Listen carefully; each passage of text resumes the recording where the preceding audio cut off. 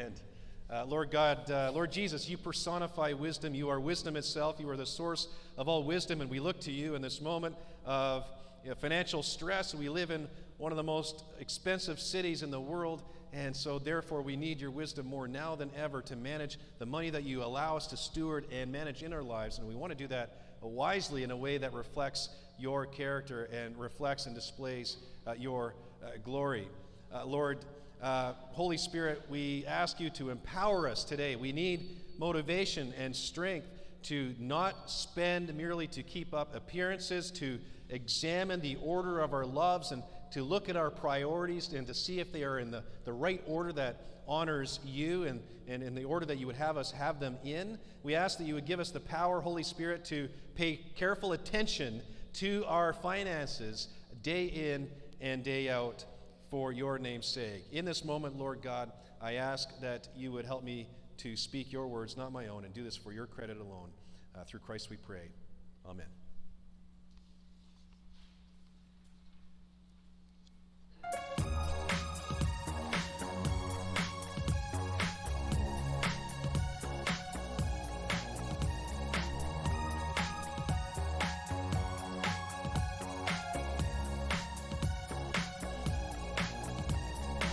All right, with that, I'll invite Scott Larson to come forward, and he's going to share today's scripture.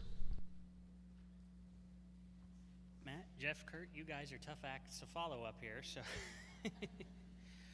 Proverbs 27, verses 23 to 27. Know well the condition of your flocks, and give attention to your herds, for riches do not last forever, and does a crown endure to all generations. When the grass is gone and the new growth appears, and the vegetation of the mountains is gathered, the lambs will provide your clothing, and the goats the price of a field. There will be enough goat's milk for your food, for the food of your household, and maintenance for your girls. Thank you very much, Scott. We're continuing our 5-part sermon series entitled Money and the Wisdom of Proverbs. And the big idea with this series is to give you actual hope, tangible direction with your finances, because as I mentioned, as I prayed, you and I live in one of the most expensive city regions in the world. We also live in one of the most debt-ridden city regions in Canada. And then to top it all off as a nice little cherry, we enjoy some of the highest gases, or if not the highest gas prices in Canada on the West Coast. So, congratulations to us. What do you do living in this money-tight environment? Well, we therefore have to look to the wisdom of God that he's given us in the book of Proverbs, in the Bible, and Scripture elsewhere, in order to learn how to trust God in this environment. We need his power, and we need his self-discipline and his wisdom more now than ever to skillfully and rightly handle the money that he's given us to manage. The idea is we want to give you all the tools and direction from Scripture to get back on the financial road, the road of financial health and generosity towards others. Now, week number 1 in this series, we looked at what true wealth is, and true wealth has very often nothing to do with money. It's something else, and we looked at that on January 13th. And last Sunday, we looked at wisdom and debt and how to manage one's debt if you're snowed under. And then today's sermon title is simply this: Wise Spending. Wise spending. And to kick things off, let me ask you this question. What was the wisest purchase that you've ever made? What was the wisest purchase that you have ever made? Now, Pastor Bob, he is the pastor of Port Kells Church. He and I are collaborating on preparing this sermon series together. And he was actually the one that came up with that question: what's the wisest purchase you've ever made? And myself being a car guy, I told Bob, I said, Bob, you purchasing and owning and driving that 2003 Toyota Corolla, now that was a much wiser purchasing decision than me buying a Ford Mustang. Because if you know anything about Toyota Corollas, if you look after your Corolla well and you maintain it well, it very well could be the last car that you ever own. Those things just are bulletproof. They just last forever.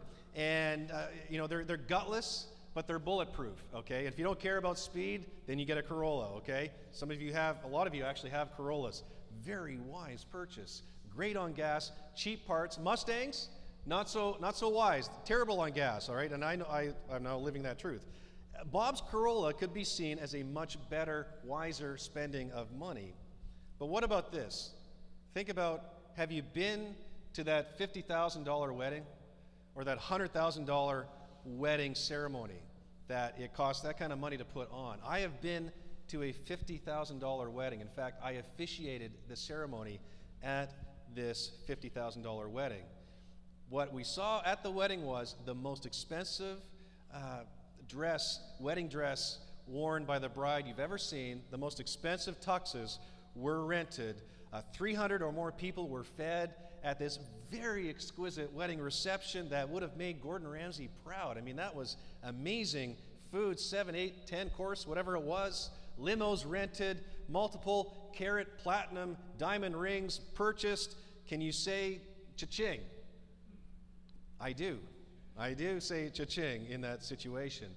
The result is, unless mommy and daddy are loaded, you begin this new marriage as the bride and the groom, as young people. You begin and start things off tens, if not hundreds of thousands of dollars in debt. And you know what you did? This might have been you. I don't know. I'm not trying to talk slack about anybody. But if this was you and you were tens of thousands of dollars in debt, or maybe $100,000 in debt because of your wedding, you justified that $50,000 or $100,000 wedding because this is what people in love do. This is what people in love do. They just do it. But let me ask, wouldn't it have been wiser to do your wedding on the cheap? Buy the silver rings until you can afford the diamond ones. Maybe get your church family to help with the food, give you a reception location if they have a building, help with the ceremony. Maybe the pastor would do it on the cheap, probably not. Meaning, wouldn't that $50,000 come in handy? Wouldn't that $50,000 come in handy to go towards your first mortgage or your education or your future kids' education? Here's the thing. You and I often underestimate the power and the value of spending your money wisely and prudently and frugally. It's insane how much money can be saved and then directed towards others and directed towards much good and directed towards the mission of Jesus instead of on yourself or unwise purchases if you live frugally. For example, you may have heard of this story in and around Christmas time. There's a man in Seattle who recently passed away. His name is Alan Naiman. And Alan was a guy who every day wore Costco jeans, the $13 kind, and bought his favorite t-shirts at the local grocery store. And basically, this man squirreled away every penny he possibly could. Alan was so good at living frugally that when he died, his friends were shocked to learn that he left more than $11 million to charities in Seattle.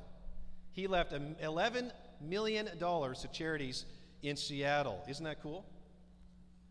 His friends say, or his closest friend says, Alan was just that kind of guy. He just couldn't spend his money. Can you imagine? Couldn't spend his money. It was just in his nature to save money and put it aside. Saving money was sort of a game with him.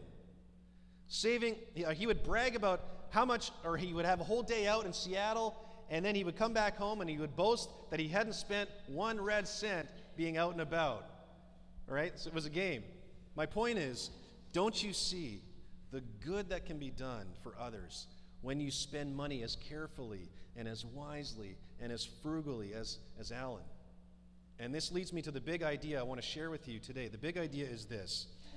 Imagine yourself doing this, spending your money wisely and skillfully under the reign and rule of King Jesus. Jesus personifies wisdom. He is wisdom itself, source of all wisdom, in order to ensure your finances are healthy and stable. Don't we all want stable finances as well as generous? Even if today I presume that a lot of us in this room are snowed under with all kinds of personal debt. Despite that fact, there is hope for you to get back on track with your finances. It is never too late to try to get back on track. In fact, it's January. Here we are in January. Perfect. That's why we're doing this series. Start the year right. Start the year right by getting back on track and looking to the wisdom of Proverbs. Let's get down to business here. I want to share with you only 3 points today. I'm going to look at the clock and ensure that we're not running over time because, there's a few things going on. And by the way, we hope that you'll stay for some cake after the service as well.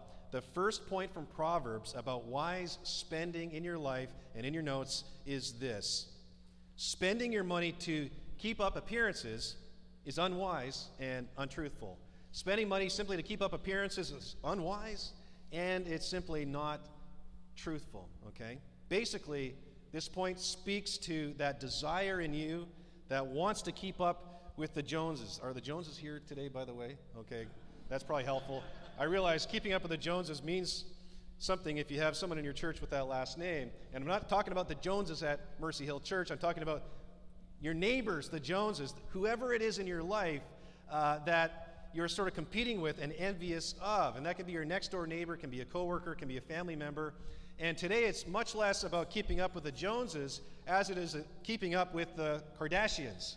Keeping up with the Kardashians, that seems to be the main focus today, unfortunately. Now, what is this desire to keep up with the Joneses or the Kardashians?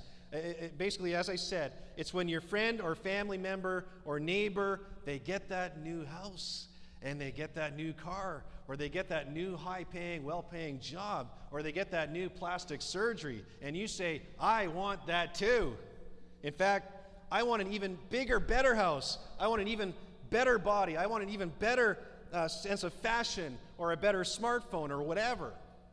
Now, why would I want that and sort of one-up them? Because it will make me appear to be better than the Joneses or the Kardashians, or better than my friend or so-called friend or coworker. Problem is, all of these things cost a lot of money, do they not? Look at this helpful warning from Proverbs on this issue. Chapter 12, verse 9, it says, this is really good stuff. Better to be lowly and have a servant than to play the great man and lack bread. Better to be lowly and have a servant than to play the great man and lack bread. You got to love these Proverbs. They're, by design, given to us for you to chew on and to sort of let it, stew in your heart and stew in your mind for you to think about. In our speed-based culture, Proverbs don't work so well unless you actually slow yourself down and dwell upon its truth, and then it clicks, that moment, the aha moment in your mind and in your heart. And so I've done this for you, so you don't have to do this unless you want to do that at home and let that stew within you. But the proverb is saying it's better for you to have a lower income and yet have enough income to meet your basic needs than to be the so-called great man and to appear that you got all kinds of dough and to play this great man, this great woman, and you're like an actor in a fake movie. It's like acting in a non-real life in which you live. And to keep up with the Kardashians, you go deep into debt for that bigger house than you need, that nicer car than you need, than the nicer body that you need, than the nicer fashion that you need, than the nicer technology that you think you need, and entertainment and leisure. And leisure is a big thing on the West Coast. So much so that after the fake movie of your life sort of plays out, well, the money then shortly after runs out. And you have no more bread. You don't even have enough money to sort of cover off the basics, the necessary basics for you to function in your life. That's a problem. That's what this proverb is speaking to. Another proverb, chapter 13, verse 7, it says, one pretends to be rich, yet has nothing. Another pretends to be poor, yet has great wealth. And pretending is just a bad idea, by the way, whether you're rich or poor. But is this you? Are you pretending to be rich and yet have nothing? Is everything you own on credit? That means you actually don't own that stuff. This kind of reminds me where Jesus says the first will be last and the last first. Remember that? True story. Here's a true story I want to share with you. This is about a financial advisor, and by the way, most financial advisors are good, upstanding, excellent people. But this one was somewhat problematic in the moral department, okay? So anyhow, just needed to say that on the front end before I blacklist them all, and I'm not. A financial advisor purports to be a follower of Jesus, and this advisor, let's call him Joe. Hopefully your name is not Joe. This is not you. Let's look at Joe. And when you see this guy and you see him walking around and you see him driving his car, you say, wow. You say, wow, because he's got the new leased BMW, new model every year, all right? He's got the tailored suits going on, and they're kind of flashy, and then he's off to somewhere in some place tropical 4, 5, 6 times a year, all right? I mean, this is living the high life. And someone I know sits down with Joe to talk about their investments and their financial stuff, and this client says to Joe, wow, Joe, my fellow Christian brother, it seems like the Lord is really blessing you these days. That's amazing. And notice what Joe says back in response to his client, his Christian client. He says, look, I pay more in taxes every year than you even make. I pay more in taxes every year than you even make in 1 year's time. Okay? Now, what an arrogant thing to say, first of all. Isn't that crazy? What an arrogant thing to say as a Christian, or so-called Christian. But secondly, that's a lot of taxes to pay, which means his income, it sounds like he's making a lot of money, making a lot of dough. But here's the incredible irony in this story. True story. Joe, as it turns out, he's not paying any taxes to CRA, as it turns out. He's not paying any taxes, okay, whatsoever. Further, everything that Joe has purchased to make himself look like a rich guy, all of it is on credit. And last but not least, just to cherry on the top, Joe is running what is called a Ponzi scheme, targeting well-meaning Christians in the Fraser Valley. Chances are good you've read about this guy, Joe. It's not his real name, but you may have read about him in the news a few years ago. This happens right in our own backyard. So let me ask you, when you might drive around in this area and you might see the big houses, you might see the multiple brand new cars going on and all the bling, and you see what appears to be a very high level of wealth in that household, and you might ask, how do they do it? It seems like everyone is rich around here. How do they do it with all that nice stuff? And you find yourself very envious of them. And you think, Lord, what about me? Well, just tell yourself in that moment. Now, is it wrong to have a nice house? Is it wrong to have nice stuff and nice cars? It is not wrong. In fact, some of the most generous people that I know have been wealthy people. So let's not blacklist those who happen to have wealth. Let's not do that. But in that moment where you start to be envious and jealous of those who have nice houses and nice cars in the driveway, you got to remind yourself that some of those people, maybe half, if not more, actually don't own their house, actually don't own those cars, actually don't own that anything in their life or much of anything in that life that purports that so-called rich lifestyle. They're snowed under in huge amounts of personal debt. So you just remind yourself of that. That's not everyone, but some of them at least. Now, hopefully you don't take any joy in recollecting like, oh, look how much money they owe and how snowed under in debt they are. Like that shouldn't be what's motivating us, but use this as a reality check to remind yourself that as a Christ follower, as someone who follows Jesus Christ, it is better to have less but enough to live on.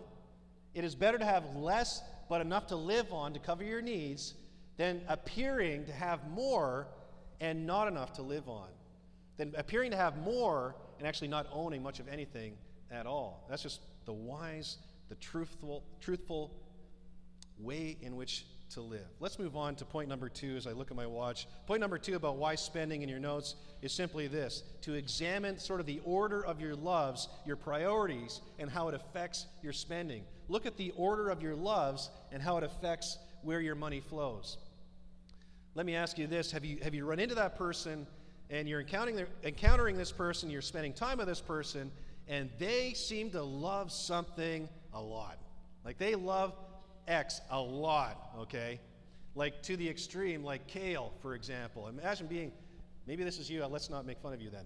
Maybe you are obsessed with kale, okay?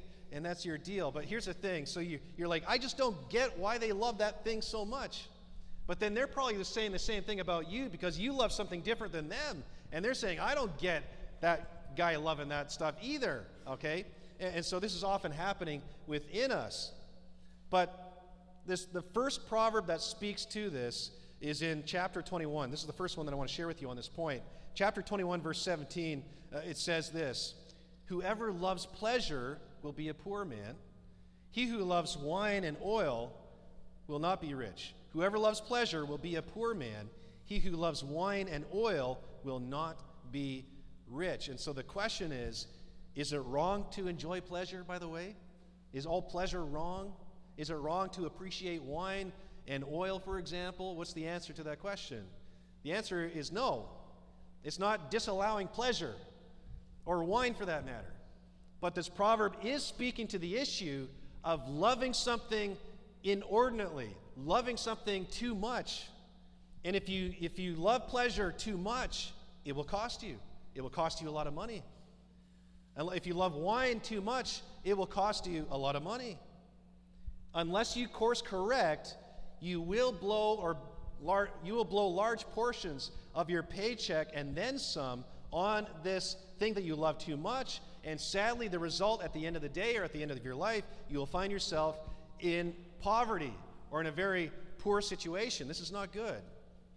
I like what Bible commentator Tremper Longman III, it's a great name. Tremper Longman says this about this verse, and this is really good stuff. He says, the most common cause of poverty is laziness, but here another reason is given: overindulgence, or spending above one's pay. Spending, do we need to hear that? I think so. Spending above one's pay. The second line refers to celebrations of feasts, which today might be called parties. Okay, that's all that is, parties. The oil would be used to refresh the skin of the guests, which is probably sounds weird, but they would put olive oil on their skin. That was a very nice thing to do for your guests back then. While the wine would be used to lubricate their throats. Okay, Bible is not opposed to alcohol, but consumption should be reasonable.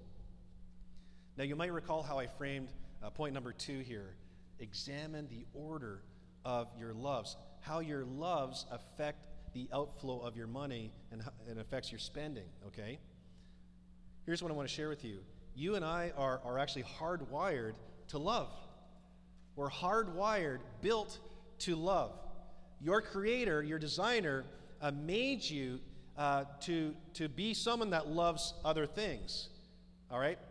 The thing is, though, there is a certain order of your loves that God designed to work best for you.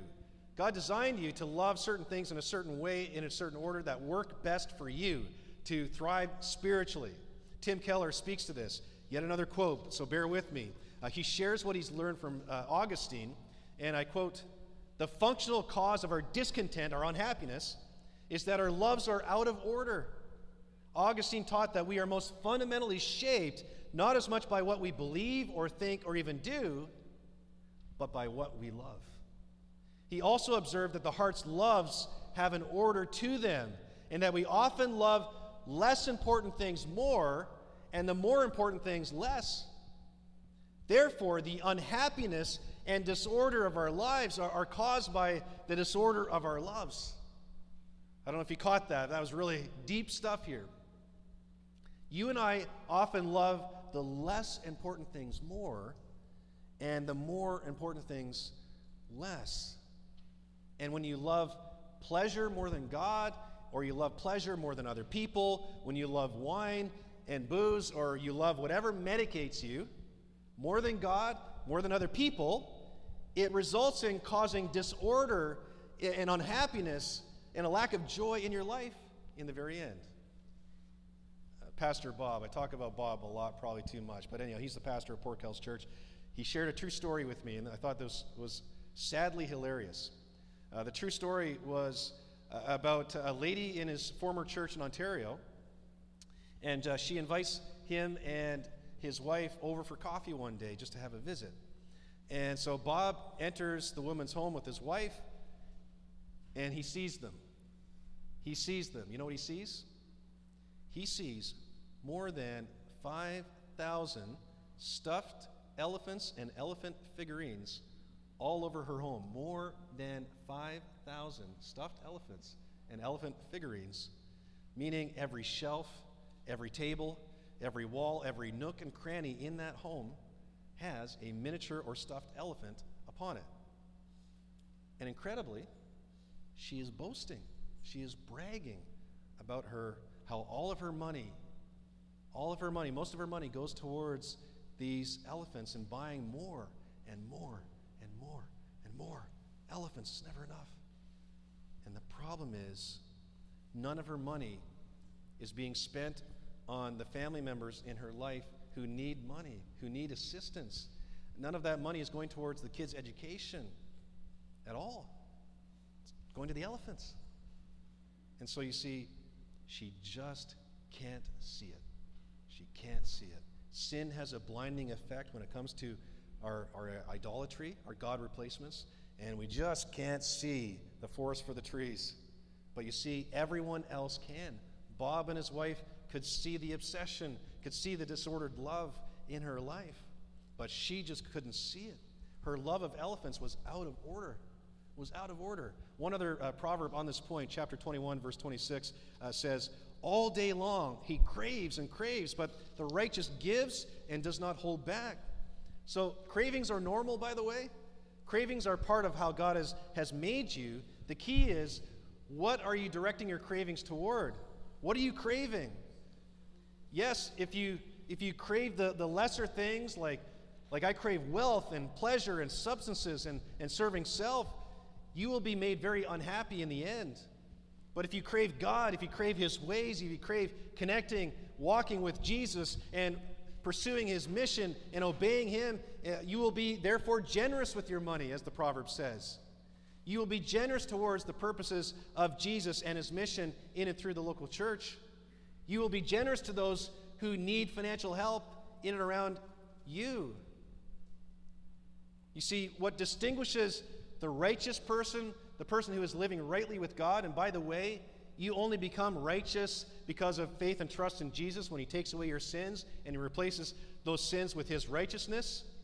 You can only live rightly with Jesus when you are redirecting your finances or redirecting your cravings. You are no longer about craving self-centered stuff. You are now about craving Jesus, craving His mission, craving to serve other people, and as a result, you don't hesitate to share your wealth with the mission of Jesus and the needy in and around you and in your city and elsewhere. So, very quickly here, I want to give you the Coles Notes version, the short version, for what biblically should be at the sort of the main priorities, the main loves that the Bible gives us, that God gives us in His Word about the order that is best, that works best for you, the person who trusts and follows Jesus, based mainly on Matthew chapter 22, the Great Commandments, 37 to 40, those verses there in Ephesians 5 and 6. So here's the biblical order of loves for the Christians. All right, here they are. Nope, that's not the one. Biblical order of loves for the Christian. Okay, I'll just tell you what they are. They're in your notes as well. Number one, God. And that includes God the Father, God the Son, God the Holy Spirit. Number one, love Him first and foremost. Secondly is others. That would be the category of neighbors. There they are. And in that category of others, first and foremost should be your spouse if you're married. You should love your spouse first, even before your kids. In fact, I would argue that it's best, the way in which you love your kids best is if you love your spouse first after Christ. And that's another sermon for another day. If you get that order out of whack, if you love your kids more than your spouse, what kind of marriage will you have? That will not be a quality marriage. That will not be a strong marriage. Again, I better stop. Then those in your church family, in your workplace, and your neighborhood. And then underneath all of that, then anything else that the Bible recommends that you should love or allows you to love. That's a pretty wide category. But if you get Christ and then your family and people in and around you, your neighbors, and then whatever else underneath that, that will be an rightly ordered life. So do your loves follow that general order, or are they out of whack? Do you love your job more than you love your kids? Do you love your beer? Do you love your wine more than you love your spouse? Do you love your entertainment more than your neighbors, or ever having interaction with your neighbors? You know, it's more Netflix than it is hospitality towards neighbors. You know, because I'm just tired and I'm worn out. I need Netflix versus reaching out to my neighbors that Christ has put there for me to actually love and reach out to. You see what I'm saying? I'm asking you, as I'm asking myself, or as I'm doing myself, examine your loves. Where are the order of your loves right now? All right, I'm going to move on to number 3, and I'll just quickly give it to you, and I'll see how the time goes here. Number 3 in your notes as we move on. Third biblical truth about spending money wisely is simply to pay careful attention to your finances. Ensure you depend on renewable resources and not on savings for the sake of those who come after you. Pay careful attention to your finances. Ensure you are depending on renewable resources and not on savings for the sake of those who come after you, namely kids, if you have kids, or whoever else would receive whatever assets you have after you pass on. We get this from the passage that Scott read for us, chapter 27, 23 to 27. And, it talks a lot about farming. In and around the time that King Solomon wrote this passage, 900 BC, it was very much an agrarian farming type culture. And so your money was your animals. Your money was your sheep and your goats, because that's what gave you food and sustenance. That's what you sold to make profits, and so on and so forth. So the modern version from King Solomon is this: you got to know the condition of your finances. All right? Don't blow through your savings.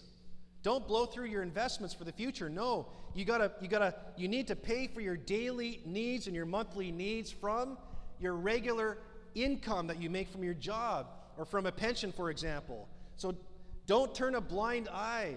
Don't forget about your bank balance. Don't forget about your savings. Don't forget about the debt that you owe. Don't forget about your investments. You got to know well the condition of your flocks. Do you? Do you know the condition very well of your finances in this moment? Some of you, it's January, first of the year, you're trying to lose weight like I am again. That's the story of my life, again, losing weight again, or trying to. And I'm an expert in gaining weight, just not the losing. And according to weight loss experts, it helps you to lose weight if you do what? It helps you to lose weight if you just do one basic thing. You got to weigh yourself, either every day or at least once a week. You got to weigh yourself. Interestingly, financial experts will tell you to do the same sort of thing. If you just check your online bank balance every day, if you check regularly the state of your savings, your investments, your debts online, just very naturally, incredibly, you will tend to spend less money and you will tend to save more money if you just do that. So in that sense, with your weight and with your finances, knowledge is power. Knowledge is power. Furthermore, one of the most practical ways to know well the state of your flocks is to have a budget. How many? Don't raise your hand. I'm wondering, how many in this room have a budget?